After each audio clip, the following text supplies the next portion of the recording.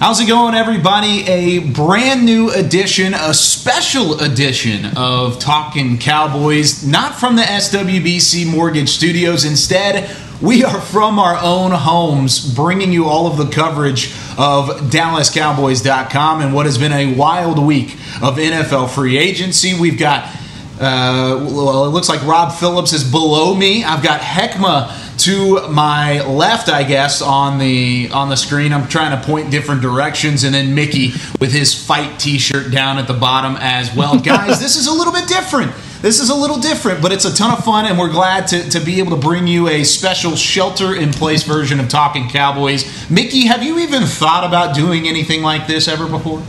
Absolutely not. That's why I've got my fight t-shirt on, because we're going to fight through this thing and actually make it work. I think I've done Talking Cowboys in probably a dozen different places. This one takes the cake, though, that we're all at home. And you know what? We're sort of like the network news locally, right? Everybody's been doing weather and sports from their houses, and now we're joining right in with those professionals. And that's kind of the crazy thing with all this whole thing is we're kind of behind the curve in terms of trying to do this as a normalcy with it. Heckma, I know you're smiling ear to ear at this moment. I know you're having some fun. Hey man, we look like the Brady Bunch right now. I love it. Maybe that's a little old school, but still, I mean, Mickey down there, you know, we just point over at each other. I don't know where everybody is, but yeah, this is pretty cool. Just make sure nobody walks in behind you there, Heckma. Yeah, trust me, I'm quarantined at home with an 8-year-old and a 13-year-old. Guys, I'm going crazy. I need you today. No, I feel you. You might have that. Yes, if you hear a 7-week-old baby crying in the background, don't worry about it. She's doing just fine. And I'm proud of Mickey, by the way. Yeah, I got a text message from him at 3 o'clock in the morning on how to figure out this whole technology thing. And he's got it figured out. So way to go, Mick. Yeah, this is a big upset for me to have this figured out because I had no idea what was happening at 10:30 last night.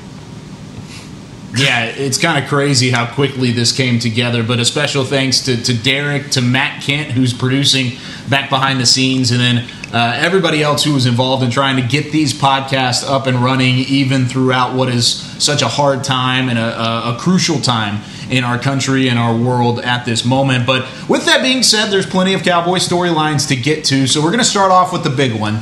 Last night, Travis Frederick, the Pro Bowl center for the Dallas Cowboys, announced his retirement from the NFL in a little bit of a shocking move, but at the same time, it was kind of something that you could see potentially. It was one of those things that you looked at as a big blow for the Cowboys, but it wasn't necessarily anything that kind of came out of nowhere with the issues that he's had in the past with his health. Of course, he has some family things going on as well. So good for Travis Frederick, but at the same time, this is a big blow for the Cowboys. We'll start with you, Mickey. What were some of the first thoughts that you had when the announcement came out last night? Well, I think originally when I saw it, it was sort of, say what? Because it did somewhat come out of the blue. Now, evidently, folks in the organization were somewhat braced for it if it did happen. Obviously, they had been in contact with Travis, and I'm sure he had discussed that with him, with the front office. But, you know, from our standpoint, I was like, oh, my. And my immediate reaction was, well, if that's what he needs to do, fine. And now the Cowboys are kind of in a scramble mode. And I'm wondering, and I don't know how you guys feel about this, but what's happening out now with the coronavirus and everybody being sheltered in place, I wonder if that somewhat brought some reality to him that, boy, there's a lot more important things in my life than maybe playing football, and what I went through and what I probably still have to go through, because I don't know if you're ever totally recovered from the Guillain-Barré syndrome. And he said, you know what am I waiting on? I've probably made enough money. I hate to have to do this, but maybe just this is a little bit of reality here, and I better move on because life doesn't wait for all of us. Rob, that's an interesting point, Mick, because these are strange times. So there's no doubt about it, and he's been through so much. I got to admit, when I saw it, the statement that he released through Twitter, I was surprised and not surprised, because if you really go back and we were in the locker room with him every day last year, and many times he said things to the effect of, "I'm at peace with my career. I'm at peace with where I'm at right now, in being able to come back and knowing what I've accomplished in the past."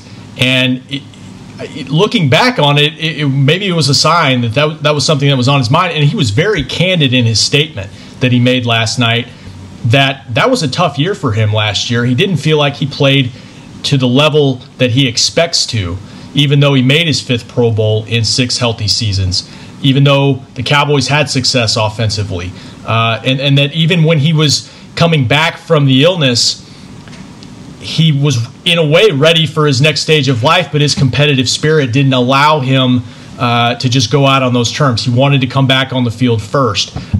It's a surprise, but given what he's been through, I agree with you, Mick. I'm not surprised that he decided to make this decision. He's a smart guy. He's made a lot of money. He's got a great family, and he's going to do well in whatever he does next. And I think he's confident in that. That 7 years in, 29 years old, he can move on and move forward and be successful doing something else. Yeah, for me, guys, listen, I'm like everyone else. I'm tuned in to my television, waiting to get news about things getting better or things getting worse. And when I received that, the update that Travis Frederick had retired, I mean, it was a blow. I mean, with everything else going on, my first reaction, the first thing I said was, first the Fat Boys break up, now this, or the Oak Ridge Boys for Mickey. But seriously, guys, I think Travis Frederick has been the consummate pro for the Dallas Cowboys, on and off the field, everything that he's done. And like I said, I'm speaking from a fan's perspective.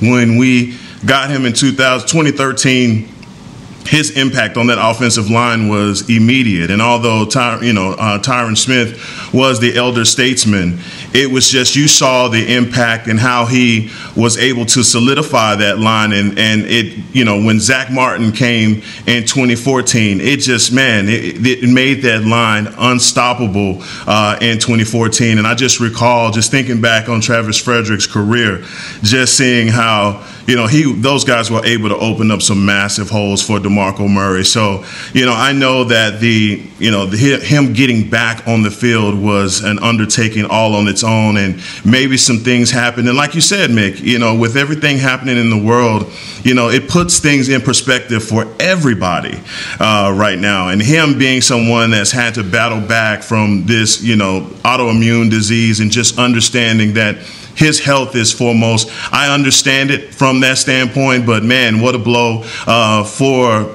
Cowboy Nation, basically.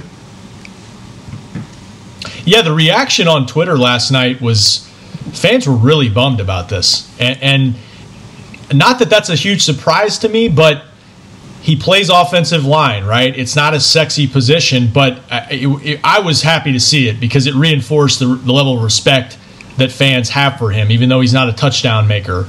As Heckma said, just his level of professionalism, how he's been really the heartbeat of this dominant offensive line for the most part for the last, 6-7 years. Yeah, a lot of respect for him and what he's been able to do. And this is a big deal. I mean, this is, in my opinion, he very well could be a top 50 player in the history of this franchise. And when you think about 60 years of Dallas Cowboys football, if he's a top 50 player, wow, even a 7-year career, that shows you what he accomplished. In my opinion, I think he's on that level. The thing I fear, and I understand his physical ability, his athletic ability, the level he can play at, but his expertise up front, getting everybody set, seeing what's coming, helping Dak Prescott out. I think they will miss that experience and his level of intelligence. And I'm not saying everybody else, whoever might play the game, doesn't understand the game. But he understands it at a level that I'm not sure I've seen at center in quite some time. Might have to go back. Andre Gerard was pretty good at center. Ray Donaldson was pretty good at center. Those guys could run the show. Now it's not only finding somebody physically capable, athletically capable to play that position at a high level, but also to help out your quarterback. And I don't know if there's any correlation, but the year he was out, the Cowboys gave up like 56 sacks, 58 sacks. Last year Yes. it was 23.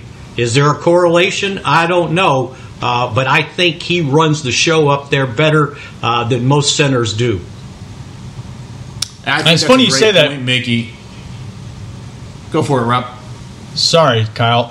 To your point, Mick, I think Dak did a better job of being aware of his pocket presence, and I think that helped reduce some of his sack totals. But Travis, in his statement, he didn't play the level he expected. He played well, but that offensive line did play well, and he was definitely a part of that. And Joe Looney did a solid job in 2018 starting for him. But yeah, you mentioned the sack totals going down. Zeke finishing second in the league in rushing. The offense put up a lot of yards and a decent amount of points, and he's definitely part of that. So I don't know if he did himself enough justice. He's just has such a high expectation level for himself, and that's to be expected.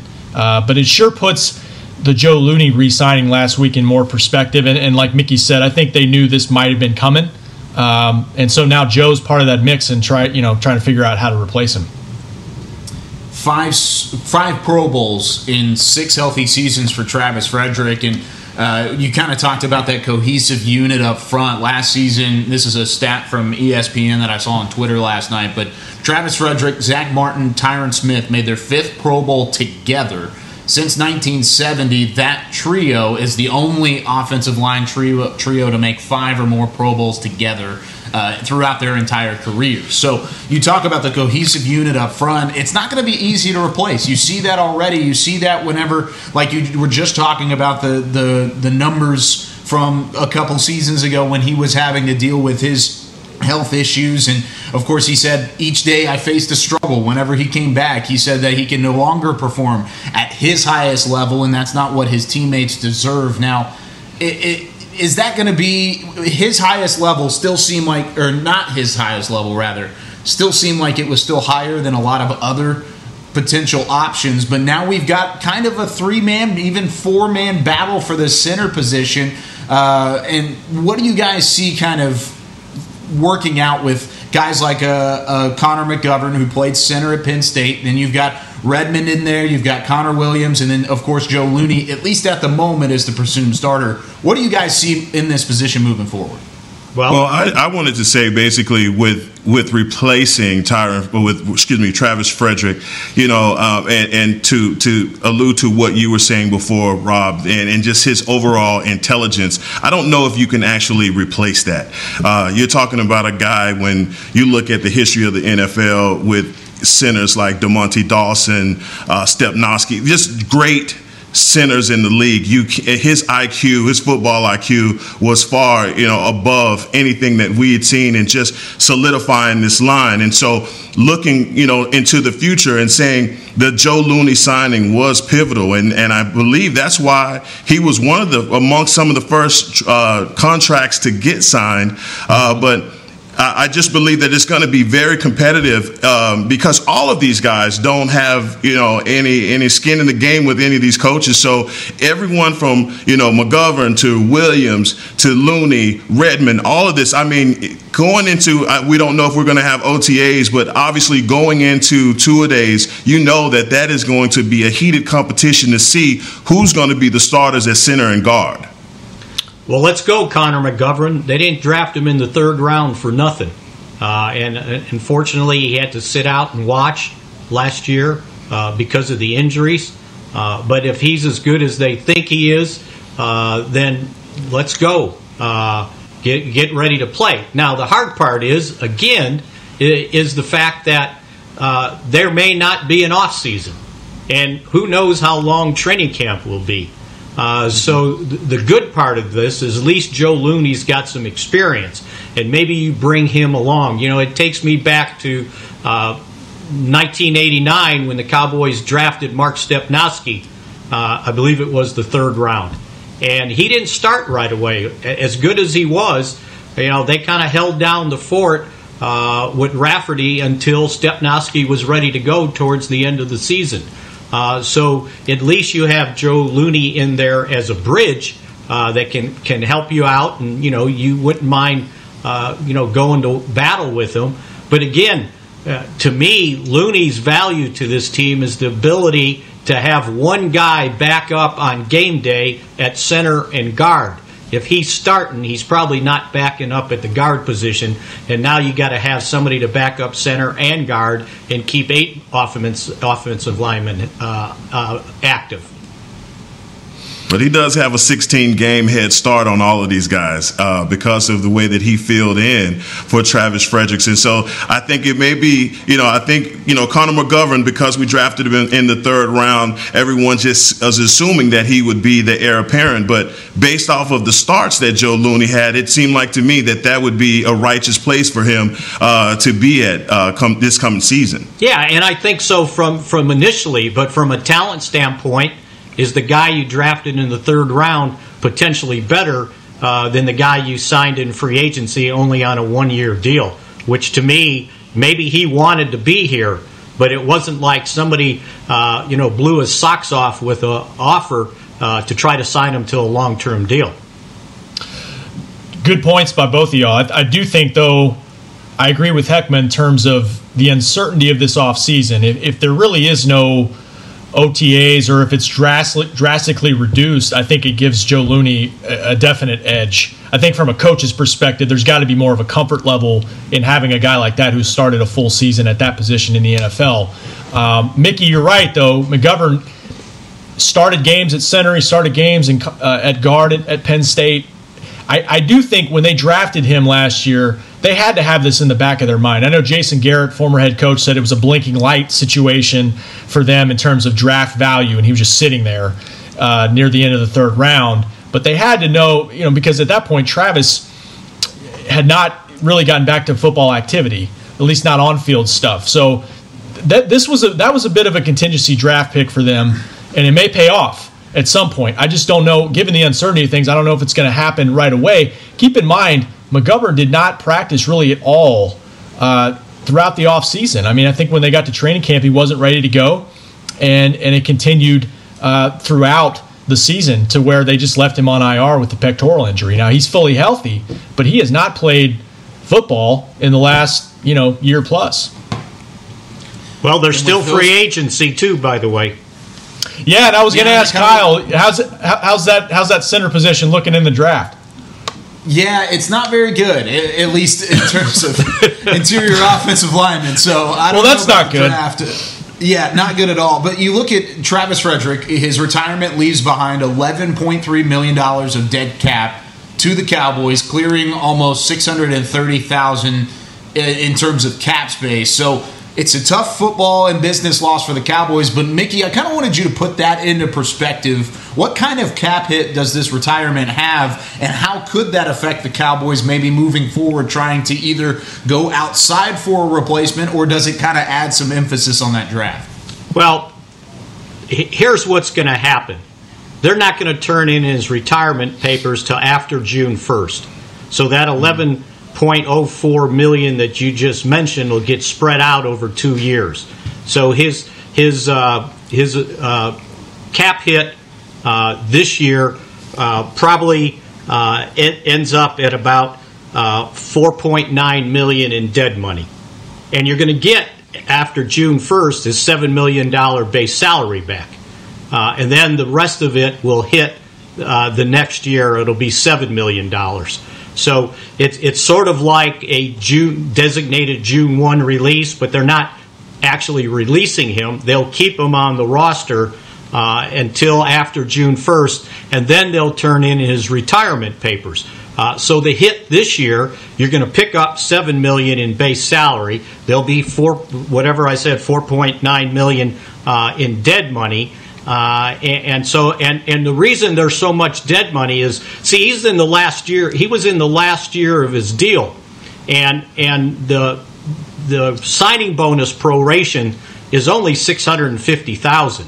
The reason it's so high is because he twice restructured his base salary that turned into restructured bonus money that they spread out over the life of the contract. So they had still in restructured bonus money $8.6 million to account for over this year and next year. So that's why it was so high. But they will get the $7 million base salary back. That won't count, but you won't get that back until after June 1st, until after you turn in the retirement papers. But look at it this way. The $7 million is kind of your savings account to sign your draft choices, because I think their draft cap allotment is just over $6 million. So that's almost like putting it in a savings account, and then you can use that money to sign your draft choices. Well, that's awesome. That's awesome for us. But, I was looking at Joe Looney's deal. He signed a 1-year, $2.4 million deal, free agent deal. Obviously, he didn't know that Travis Frederick was retiring because he would have definitely tried to sign for a longer term and more money. Oh, you think he was going to hold him hostage? He might have if he knew that Travis Frederick was retiring. I think sometimes you just have to realize who you are before you play that card. I understand, but still, I don't think he knew that. Well, regardless of where it was going to head originally, I mean, you take a look at a new coaching staff overall, Mike McCarthy, and you're going at him and you're saying, hey, you're going to have to end up playing this next upcoming season without Byron Jones, without Travis Frederick, without your best pass rusher from last year, Robert Quinn. It makes it even tougher having these holes kind of mixed around in all of that being said. But I threw out a tweet yesterday, and I got some mixed feedback back and forth. It was about offseason needs with the Dallas Cowboys. Of course, there's still a ton of need on that defensive side, and so early in the draft, you're probably going to still be seeing some defensive spots addressed, at least at the moment. But what's the possibility of interior offensive line kind of moving up that draft board and maybe even getting up into an opportunity to try and replace a guy like Travis Frederick should McGovern, Williams, or Looney just not work out? Well, you don't know they're not going to work out, right? You're drafting insurance there on that point, because is a rookie going to come in and play better than these guys? Are you going to draft a center in the second round? A lot of that, it sounds good, but availability also is important, right? You can have all the needs you want, but if your needs don't meet availability, then you got to move on and take, again, which position. I've been saying it, and the dartboard just got bigger, right? You just throw a dart at the position board, and whatever you hit, you're probably going to need. And this just throws maybe another need in there. But let's also remember, this Cowboy team had the luxury of 3 Pro Bowlers on their offensive line. Not every teams, they'll count their blessings if they have one. And you were sitting here with the riches, an embarrassment of riches. So sometimes you just got to make do. Now we'll see how well they play. Looney's a better center than he is a guard. I think he gets overpowered at guard. At center, he struggles if you're playing a 3-4 with a 350-pound Snacks Harrison in front of him. So, it's a need, but in relation to cornerback and in relation to defensive end, is it a higher need? I don't think so. I agree. And to your point about Joe, and he did play well 2 years ago. He did. But he wasn't Travis Frederick, and I think their red zone performance showed in that 2 years ago, and they were a little bit better at it this past season. I think from a center position perspective, they would have to just roll. They'd be more comfortable rolling with what they have right now than spending a high draft pick on that position, in my opinion. Unless value, Kyle, is really good at some point in the early rounds, because you did draft Connor McGovern for a reason. You do have Joe Looney as a guy that's at least done it, and as Mickey said, they've been a little spoiled in terms of the talent level they've had on the offensive line. Connor Williams does have some position flexibility. We've seen him kick out to tackle apparently a little bit in practice in the past. I think you'd be more primed to roll what you have there. Losing Robert Quinn and Byron Jones right now, they have yet to really fill those two positions right now. And those are two big-time positions. I mean, you think about marquee positions in just the game of football, pass rush, lockdown corner are in the top 4 or 5.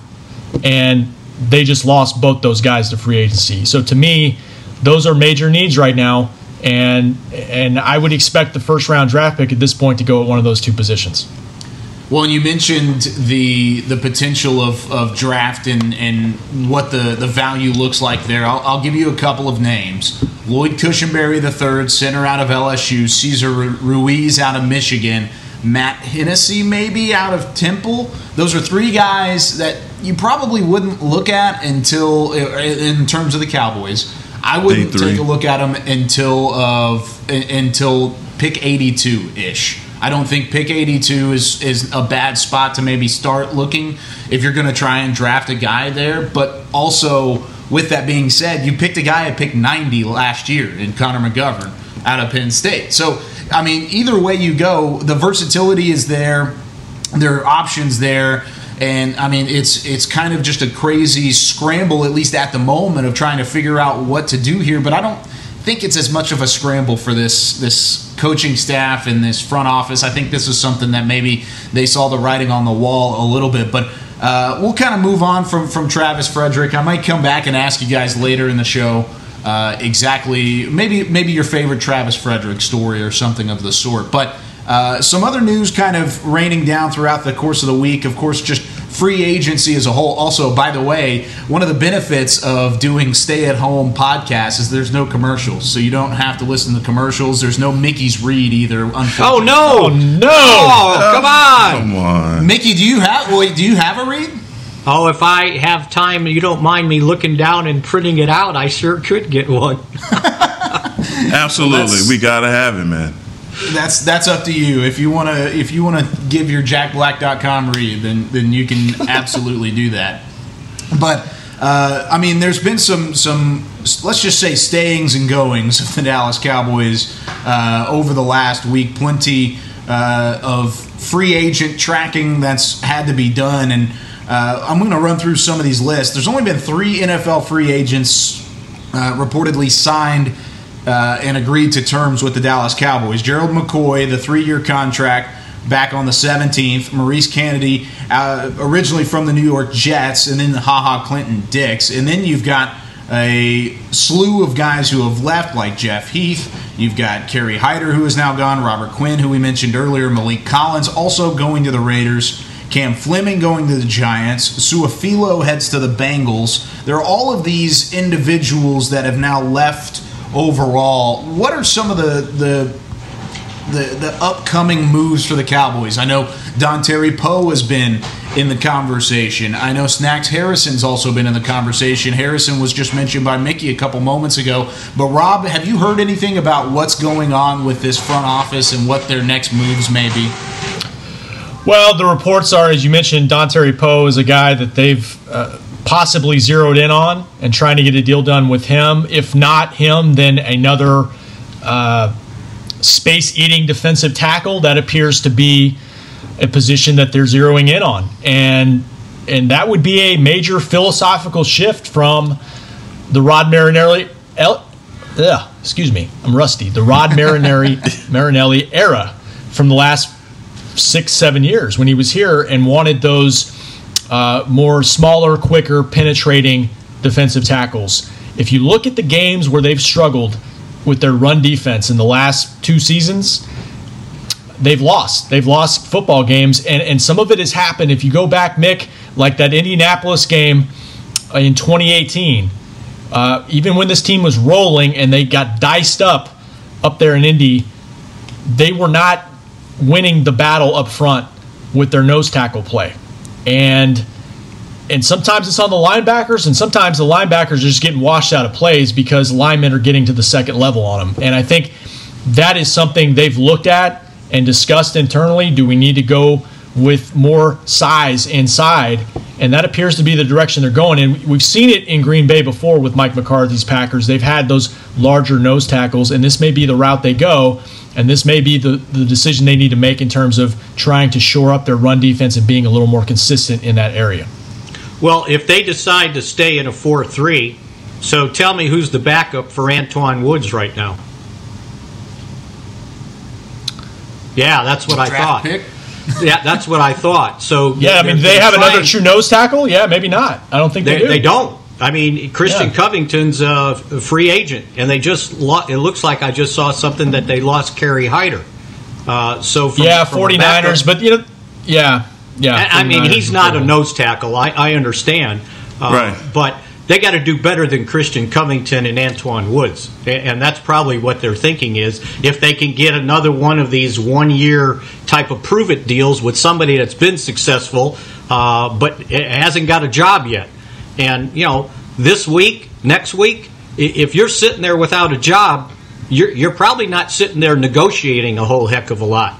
And I'll say it again, and I keep saying it, in this climate, not knowing if you're going to play or not, I'd certainly hate to be sitting there without a job and trying to say, no, I need more money. Because you might be, when the music stops, Jameis Winston, you may not have a chair to sit in.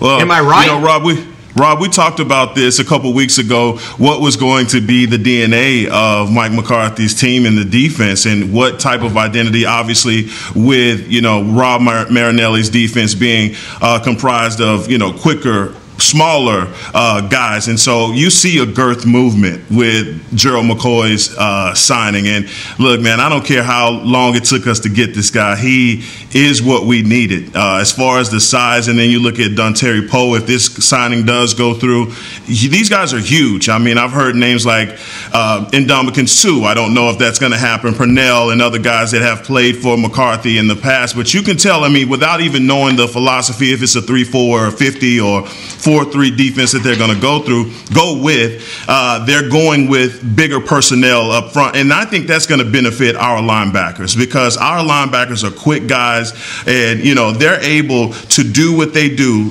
Leighton Vander Esch is amazing when he doesn't have to fight through an offensive tackle trying to earhole him. The same with Jalen Smith, and so I think all of these things are going to benefit us. Now, there's been some rumors or people speculating whether the Cowboys are going to go with a 3-4 defense over a 4-3. In my opinion, we just don't have the personnel to run a 3-4. So, with our main money guy being Tank Lawrence, why change what he does, in the 4-3 defense? Because he's able to do things from the outside that a lot of guys in the league aren't able to do as far as, the moves that he makes. Now, also, with that being said, Mickey, you make a great point about guys out, that are, trying to do everything that they possibly can to get big money deals. And when I look at this defense and just if we can get a guy like Snacks Harrison or Poe get signed, but also there are guys still out there like a Jadeveon Clowney. Now, I mean that's a wish list deal because obviously his salary and what he's asking for is way up there.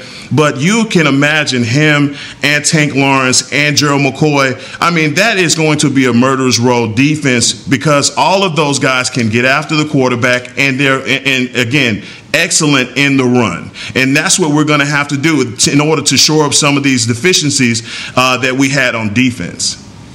Can you afford it? Yesterday, we'll see. Yeah. You got two guys right now taking up in cap space $44 million because of Dak. Mickey, I said wish list. I did say wish list, the Mickey. Wish list. I know, but we're talking reality here. I know. Come on now. We've got to talk reality, and so we all got wish lists, but I'm sure they have a wish list. But I don't know that you can afford a guy.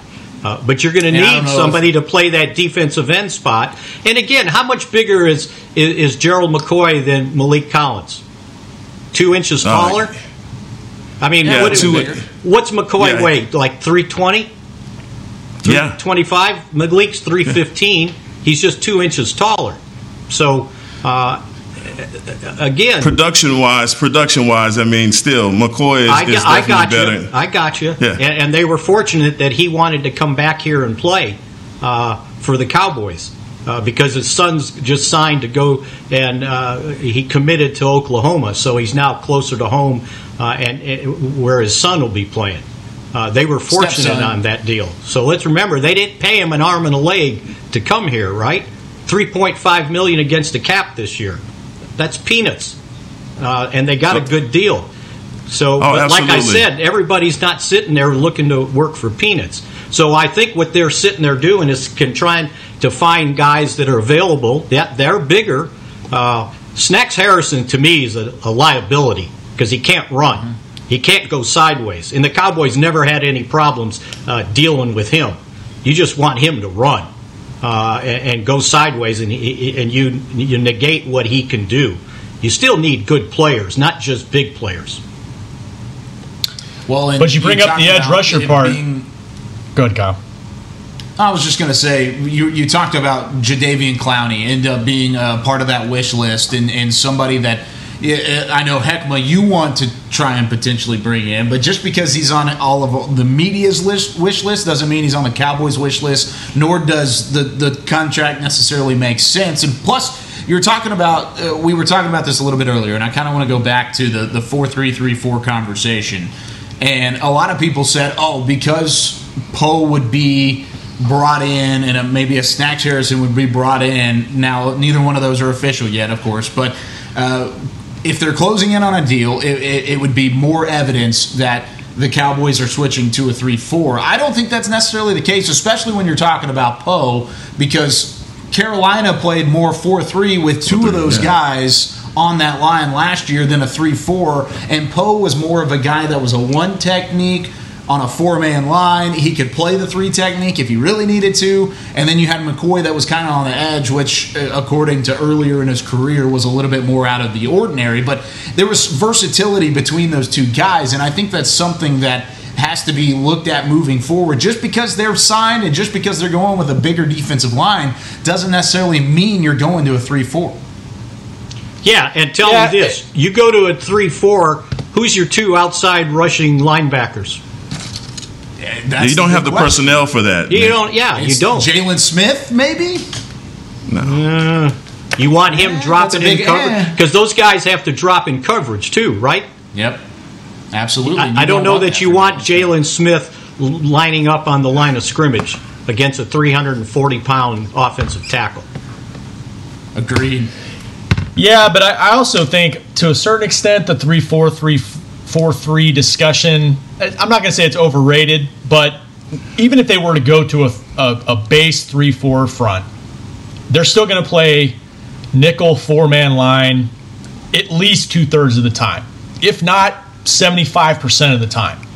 So, I mean, yes, I think certain players fit certain schemes better, but I think we've even seen three-man line here in the past with Rod Marinelli, and I'm not discounting that. I think they definitely will probably look at being a multiple defense, but I don't know if they're looking for guys for a specific scheme fit only, because they're probably going to play multiple styles, and with as many holes as they have on this defense right now, Mike McCarthy said it recently, they just need good players, and then figure out where to play him. I do think the edge rusher spot is still interesting and still a bit of a mystery and a hole, major hole, because I've heard Randy Gregory's name being thrown out as well. If they could get him back, that'll help fill Robert Quinn's spot.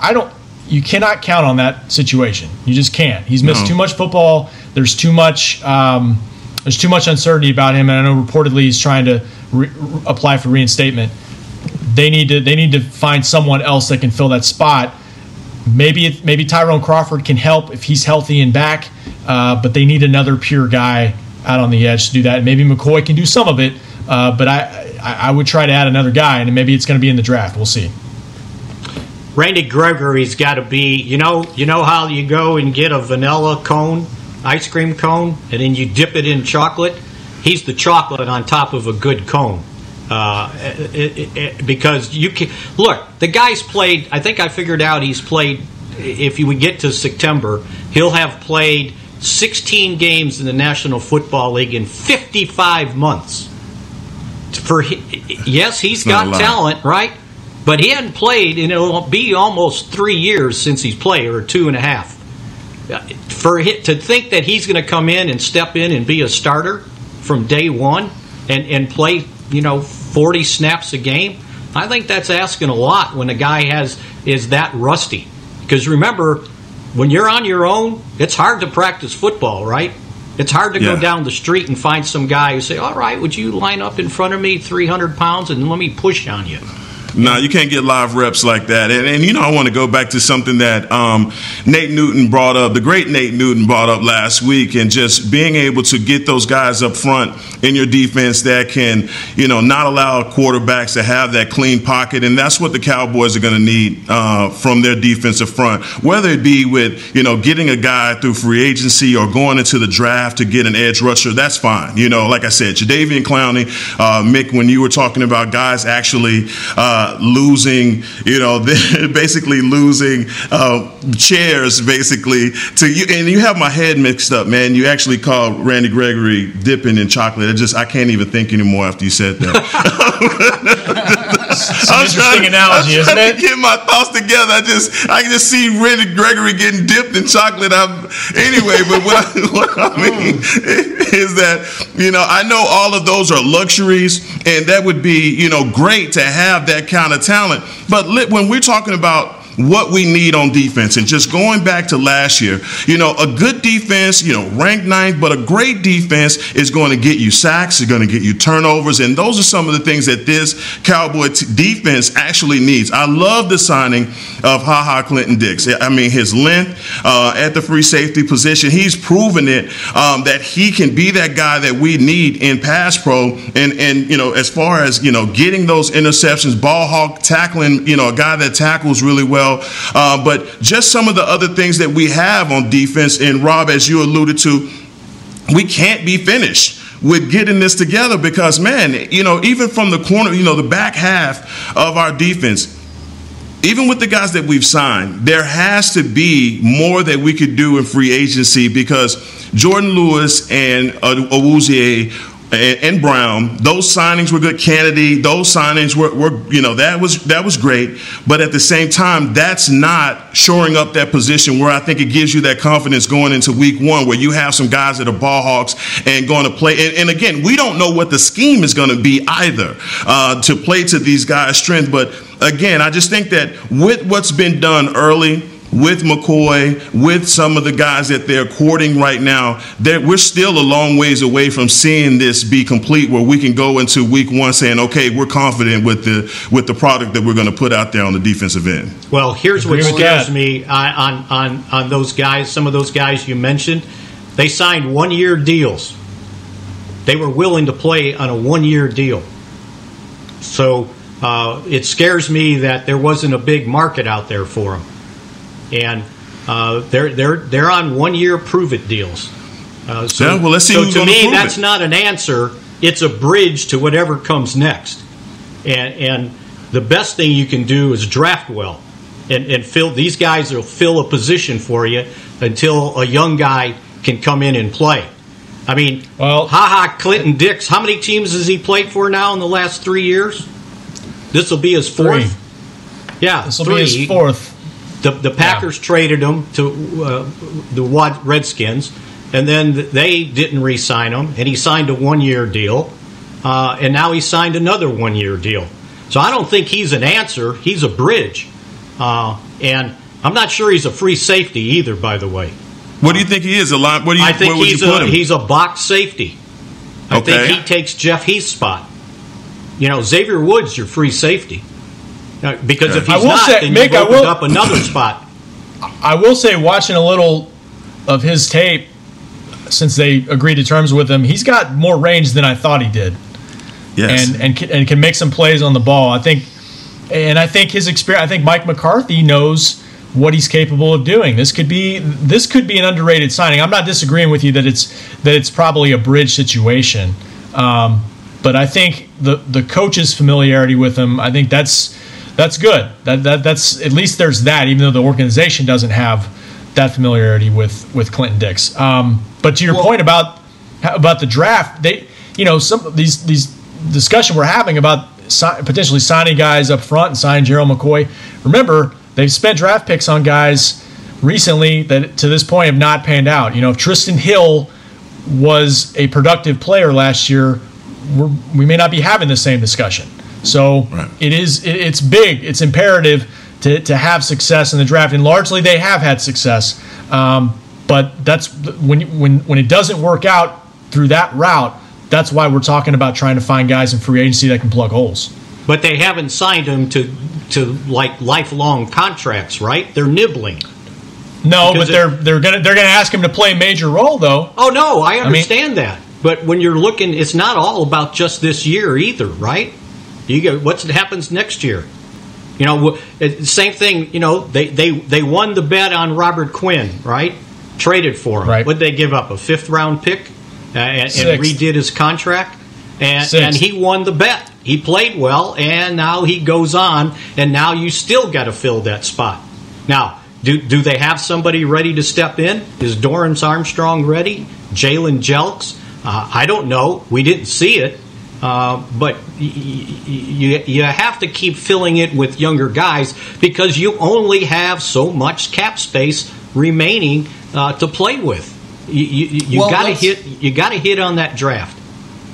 Let's talk about the defense right now in theory. I mean, at this moment, with no signing of Poe, with no draft prospects, the defense right now, if you're looking at maybe, let's say, a nickel defense, you're seeing your right end, Randy Gregory potentially? You've got Gerald McCoy. Well, I don't think you can even say, you can't say Randy Gregory.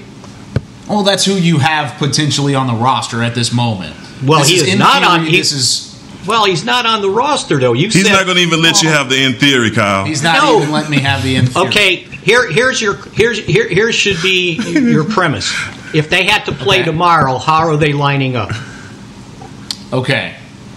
Oof. Yeah, let's talk about the right defensive end spot, because then you've got Gerald McCoy as your 1 technique. No, he's the 3 technique. He's the 3 technique, McCoy. Where's Tyron Crawford fit into all this then? If you're playing tomorrow, he's going to play wherever you need him in a rotation. He's going to help you at end, or he's going to be a 3 technique. He may not start. Who's the backup at 3 technique right now? Tristan Hill, you think? Yeah, probably Tristan Hill. Pretty much, yeah. unless you re-sign Christian Covington. Unless you re-sign Covington. I just think McCoy's a 3 technique. That's what he's played. He hasn't played the nose. Okay. If he ends up going, or if Poe ends up being signed by the Cowboys, let's look at this again. Would it be? And let me point out something about Poe and Snack Harrison. Mm-hmm. Those were reports, right? Well, let me tell you what happens in free agency.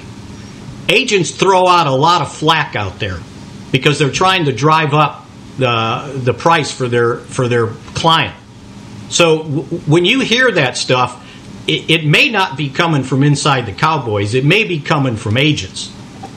And I've seen it so much during my career that the agent will throw out something to a reporter and act like they're giving them a story, when indeed what they're trying to do is up the market value, because if the Cowboys are interested in this, oh boy, I better hurry up and sign this guy. So just be careful with the reports. So maybe not, Mick, but philosophically, though, Mick, I think that may be where they're leaning, though. Now, how they fill it, we'll see. Right. But I do think we'll see a bigger nose. And by the way, Antoine Woods is a exclusive rights free agent. I mean, the Cowboys have exclusive negotiating rights with him, and he has not been tendered to this point. So just throwing that out there, too. Well, and you've also got the linebacking core, hopefully. I mean, who knows with Leighton Vander Esch at this moment what he's going to end up being. Does linebacker maybe potentially play a bigger role in terms of where you're looking from the draft? Because you've got some options, or you don't have as many options there. You've got Jalen Smith, Sean Lee's coming back, but other than that, what are we really looking at with this linebacking core? Is this going to be somebody that, or is this going to be a position that you're going to have to look for in free agency coming up? It's on my dartboard.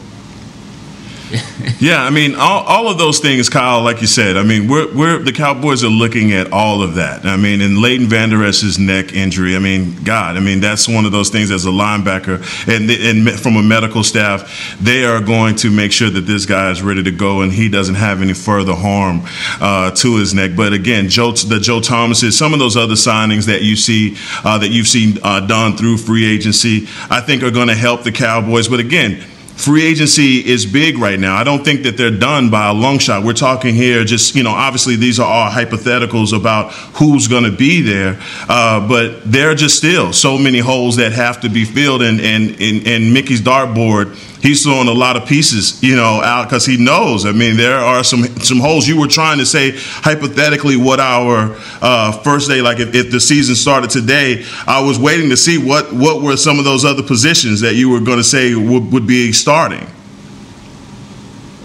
Yeah, I mean, I basically had McCoy, Tyron Crawford, DeMarcus Lawrence on that defensive line with a big question mark. I would say Randy Gregory at right end, but like Mickey said, let's take the theory out of the theory. Yeah, whatever.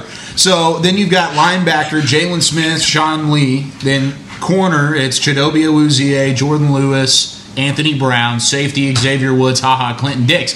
In theory, if all of that works out, you're not necessarily pitter-pattering along. That's a pretty solid-looking core, and like I said, without any draft picks, without any other signings on the line, suddenly you add Poe, you add maybe 2 or 3 first 3-round draft picks.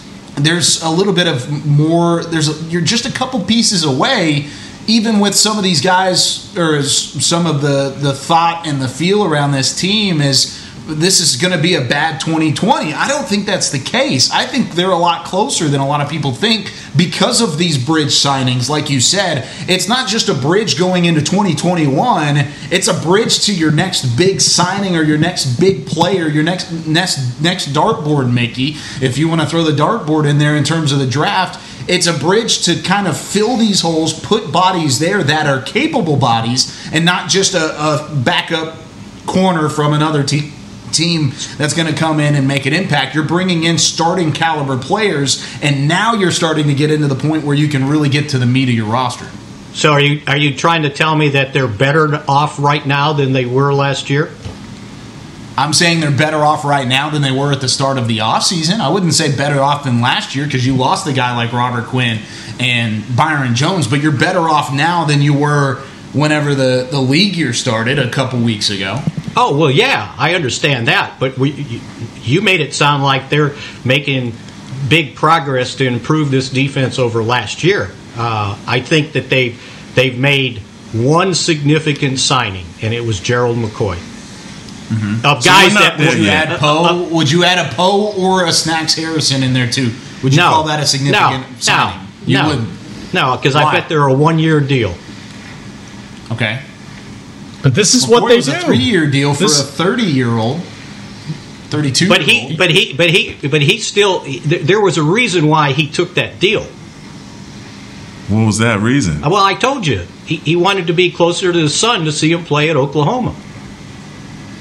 This shouldn't be really a surprise the way they've gone about it. I mean, they look for not necessarily bargain signings, but definitely cost-effective signings, guys that aren't going to strap their cap, and try to re-sign as many of their own guys as they can. And they have re-signed a decent amount of guys from last year's roster. You mentioned a bunch that have gone, but this is how they operate. They're not comfortable throwing out big-time money, by and large, to free agents from the outside. And now I guess it's a little bit surprising, though, that they haven't maybe made more of a splash because, like what we're sitting here talking about, the defense still has quite a few holes, and you only have so many draft picks that conceivably can, realistically help you in year one. But I do think getting a defensive tackle in here that can make more of a splash, Mick, whether it's on a 1-year deal or not. I mean, this is, Randall Cobb was on a 1-year deal last year too, and Robert is a productive player. On a 1-year deal. Yeah, a little different because he was in the last. Yeah, he was in the last year of his current deal. I know that was a trade, but it was a 1-year Cowboy prove-it thing. Yeah. I mean, you can still find bargains. And now you're still trying to. There's no future in 1-year deals. Right now, you're back in the same boat you were a year ago at both of those positions. So is that a push for them to make longer deals with some of these guys? Well, you got to have salary cap money. I don't know why you guys can't understand that. You've got to have space to sign quality guys. It's pretty simple. Think about the money they've already spent for the cap this year. $31 million against the cap right now for Dak, and we don't know that that's not going to change. $12 million for Amari Cooper, and then go ahead and add up all the other little ones they signed. They're little. Well, you're probably around 40, 45 million of what you have, and you still got a draft, so throw another $7 million in there. You know, all of a sudden you're running out of money.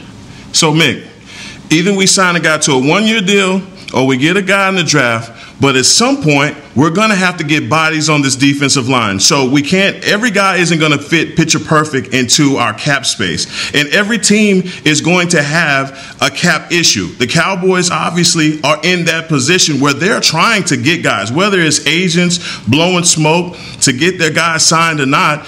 Dontari Poe, a guy that came into the league at Kansas, he's still someone that the Cowboys can use. He is still a guy that can be effective. Whether Snacks Harrison can run laterally or not, he is still a guy that clogs up the middle and still can make plays. So do these other teams have those spots already filled? That's why they didn't re-sign them?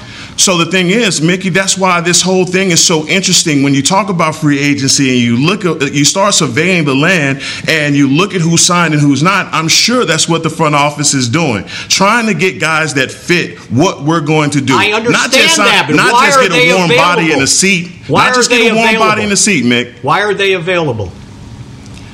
Because of cap reasons that other teams have them available. Cap space, they just couldn't get him signed. I mean, Gerald McCoy isn't a bum. He's a guy that's been playing at a high level for a lot of years, and so he's a free agent. You make the statement, oh, he's a free agent for a reason. He fit perfectly into what we needed, and he signed with us. And he Whether signed it was a friendly deal or not, he's here. He signed a 3-year deal, too, right?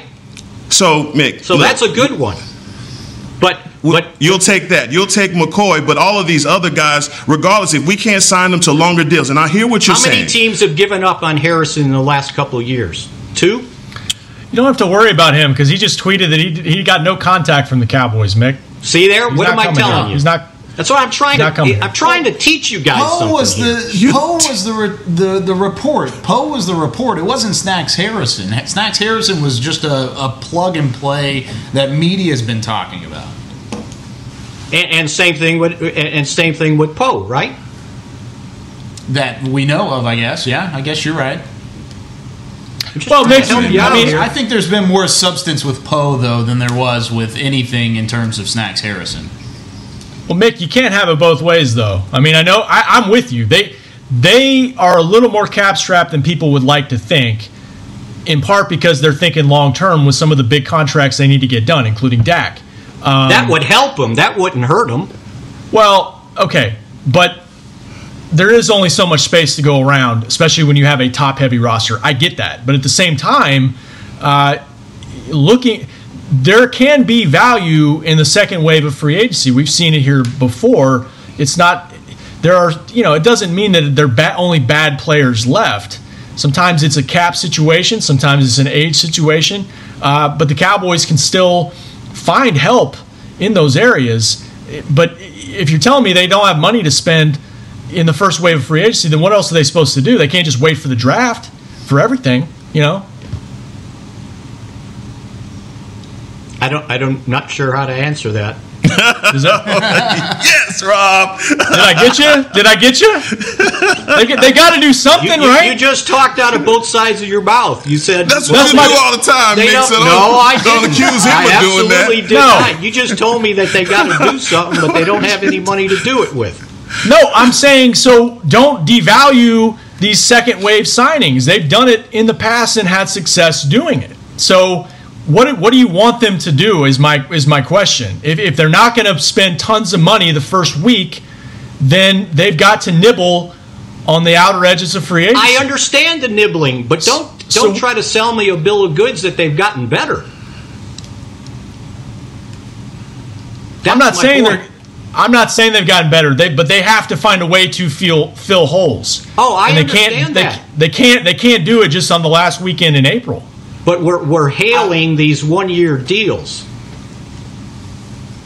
I don't know who's hailing a 1-year deal. The veterans that have come in that are trying to kind of back in the backside of their career into potentially a longer deal later on. There's nothing wrong. I don't know why there's so much things wrong with a 1-year deal overall. That's my question. Because to me, if they were that good, somebody's signing them to a 3-year deal. You liked the Cobb signing last year. You did. I did. And he parlayed it into a deal that the Cowboys just couldn't match or didn't feel was appropriate to match. And Was that a 1-year deal? It was a 1-year deal, and he was a guy, he bet on himself. He was a guy that bet on himself because the Packers didn't want him back. Remember, so I'm just using that he had some injury problems. I understand, but I'm now just using it as an example. You're in the same situation again this year. Guy wins the bet, he goes on and signs a big contract. Well, when you commit a large amount of your salary cap space to a few of your high-priced top guys, this is what you have to do. I mean, this is how you have to operate.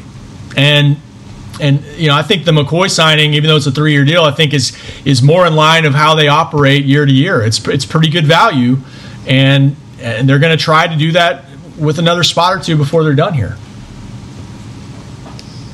I'm not big fans of 340-pound defensive linemen who can't move. Well, and there's also a ton of time between now and even the start of when we think training camp will get underway. So I say right now the defense isn't as good as last year, but by the time you maybe get a Dontari Poe or another piece in free agency, and then you add a couple more of these draft picks, a couple day one guy or a day one guy and a couple day two guys, then all of a sudden you might be just as good, if not better, than you were last year. I'm not saying that as a prediction by any means, but there's always that opportunity that you go out and you sign the right guys, you bring in these dudes on cheaper deals. Cheap money, good play, and a value pick are the three things that you really need to try and build a Super Bowl contending roster, and I think that's still in the air for the Cowboys overall. Any last words, gentlemen, before we sign off out of here? I think the one thing we need to remember about Travis Frederick, and this is a cautionary tale for all the draft experts out there, that was a bad pick, if you remember. Mm-hmm. Everybody criticized the Cowboys. They traded down, and they took a center that supposedly they could have got in the second or third round. And the pick was criticized. And now, 7 years later, I would like to see those people put their hand up in the air because now he's being hailed as, oh my gosh, what are we going to do without Travis Frederick? So from a draft standpoint, don't all think you're perfect out there when you're analyzing the draft. I know the Cowboys aren't perfect making picks. They miss. But they sure hit on that guy, and they're sure sorry to see him go. Yeah, last thing for me on Travis, just remember 2 years ago when he sat out the season, he did not miss a single meeting, practice, or game despite what he was dealing with. And the symptoms and the things he was dealing with GBS were very serious and very restrictive, but he was still there for his team and really inspired his teammates, and I think they're going to miss that leadership next year. Yeah, Travis Frederick for me. I mean, I'm guilty of watching football from the inside out, and it has been a joy to watch he and Zach Martin in the middle of our offensive line just completely gutting guys. And I just look back on the game versus the New Orleans Saints at Cowboy Stadium, and man, those guys were. I mean, our run offense, what we did against them, and it was all due to Travis Frederick. And and basically how smart he is, how tough he is. We're going to miss that. That's going to leave a gaping hole for us. But hopefully, in the NFL, there's this next man up mentality. But just who he was, not just on the field, but also the work that he did in the community. A lot of people don't make a lot about what these guys do in the community, and I hope that, and I know that is a legacy that he will continue, because he has been so giving and so generous to so many in the Dallas community. And so, again, it goes more than to say of what he did on the field. His off the field contributions were amazing. And one quick story from me for Travis Frederick overall. When I was hired by the Cowboys last year, I did some of the open locker rooms and things like that around week 2 of the season. There were 3 guys that reached out to me and kind of talked to me that first day because they had recognized a new face. The first one was Travis Frederick, the second one was Randall Cobb, and the third one was Jason Witten. So the fact that those 3 guys reached out to me made me feel welcome and overall like that. So that's one story that I'll always look back on with Travis Frederick. It's a very recent story, and his career overall was something that I always enjoyed watching just as a football fan and a guy who really respects good offensive line play. So he's going to be missed, and he's going to be a bigger hole for the Cowboys to fill than I think a lot of people realize. But that's going to do it here for us on Talking Cowboys. We hope you're staying safe out there. Stay indoors, stay away, stay sanitized. Everybody, we hope you enjoyed this very innovative version of Talking Cowboys. I'm just glad Mickey got to figure out how to work a camera and got connected for us today. Hey, just remember, I was the first one connected, okay? He's a millennial. Landline. And also remember, go to getjackblack.com because 25% off site-wide and free shipping. You better hurry. Those deals will go away. There it is. Hey, that's one way to get in a Jack Black read. We got to get the applause back and forth. But that is going to do it for Heckma Harrison, for Rob Phillips, and for Mickey Spagnola. I'm Kyle Yeomans. Thanks for watching. We'll see you next week here on Talking Cowboys.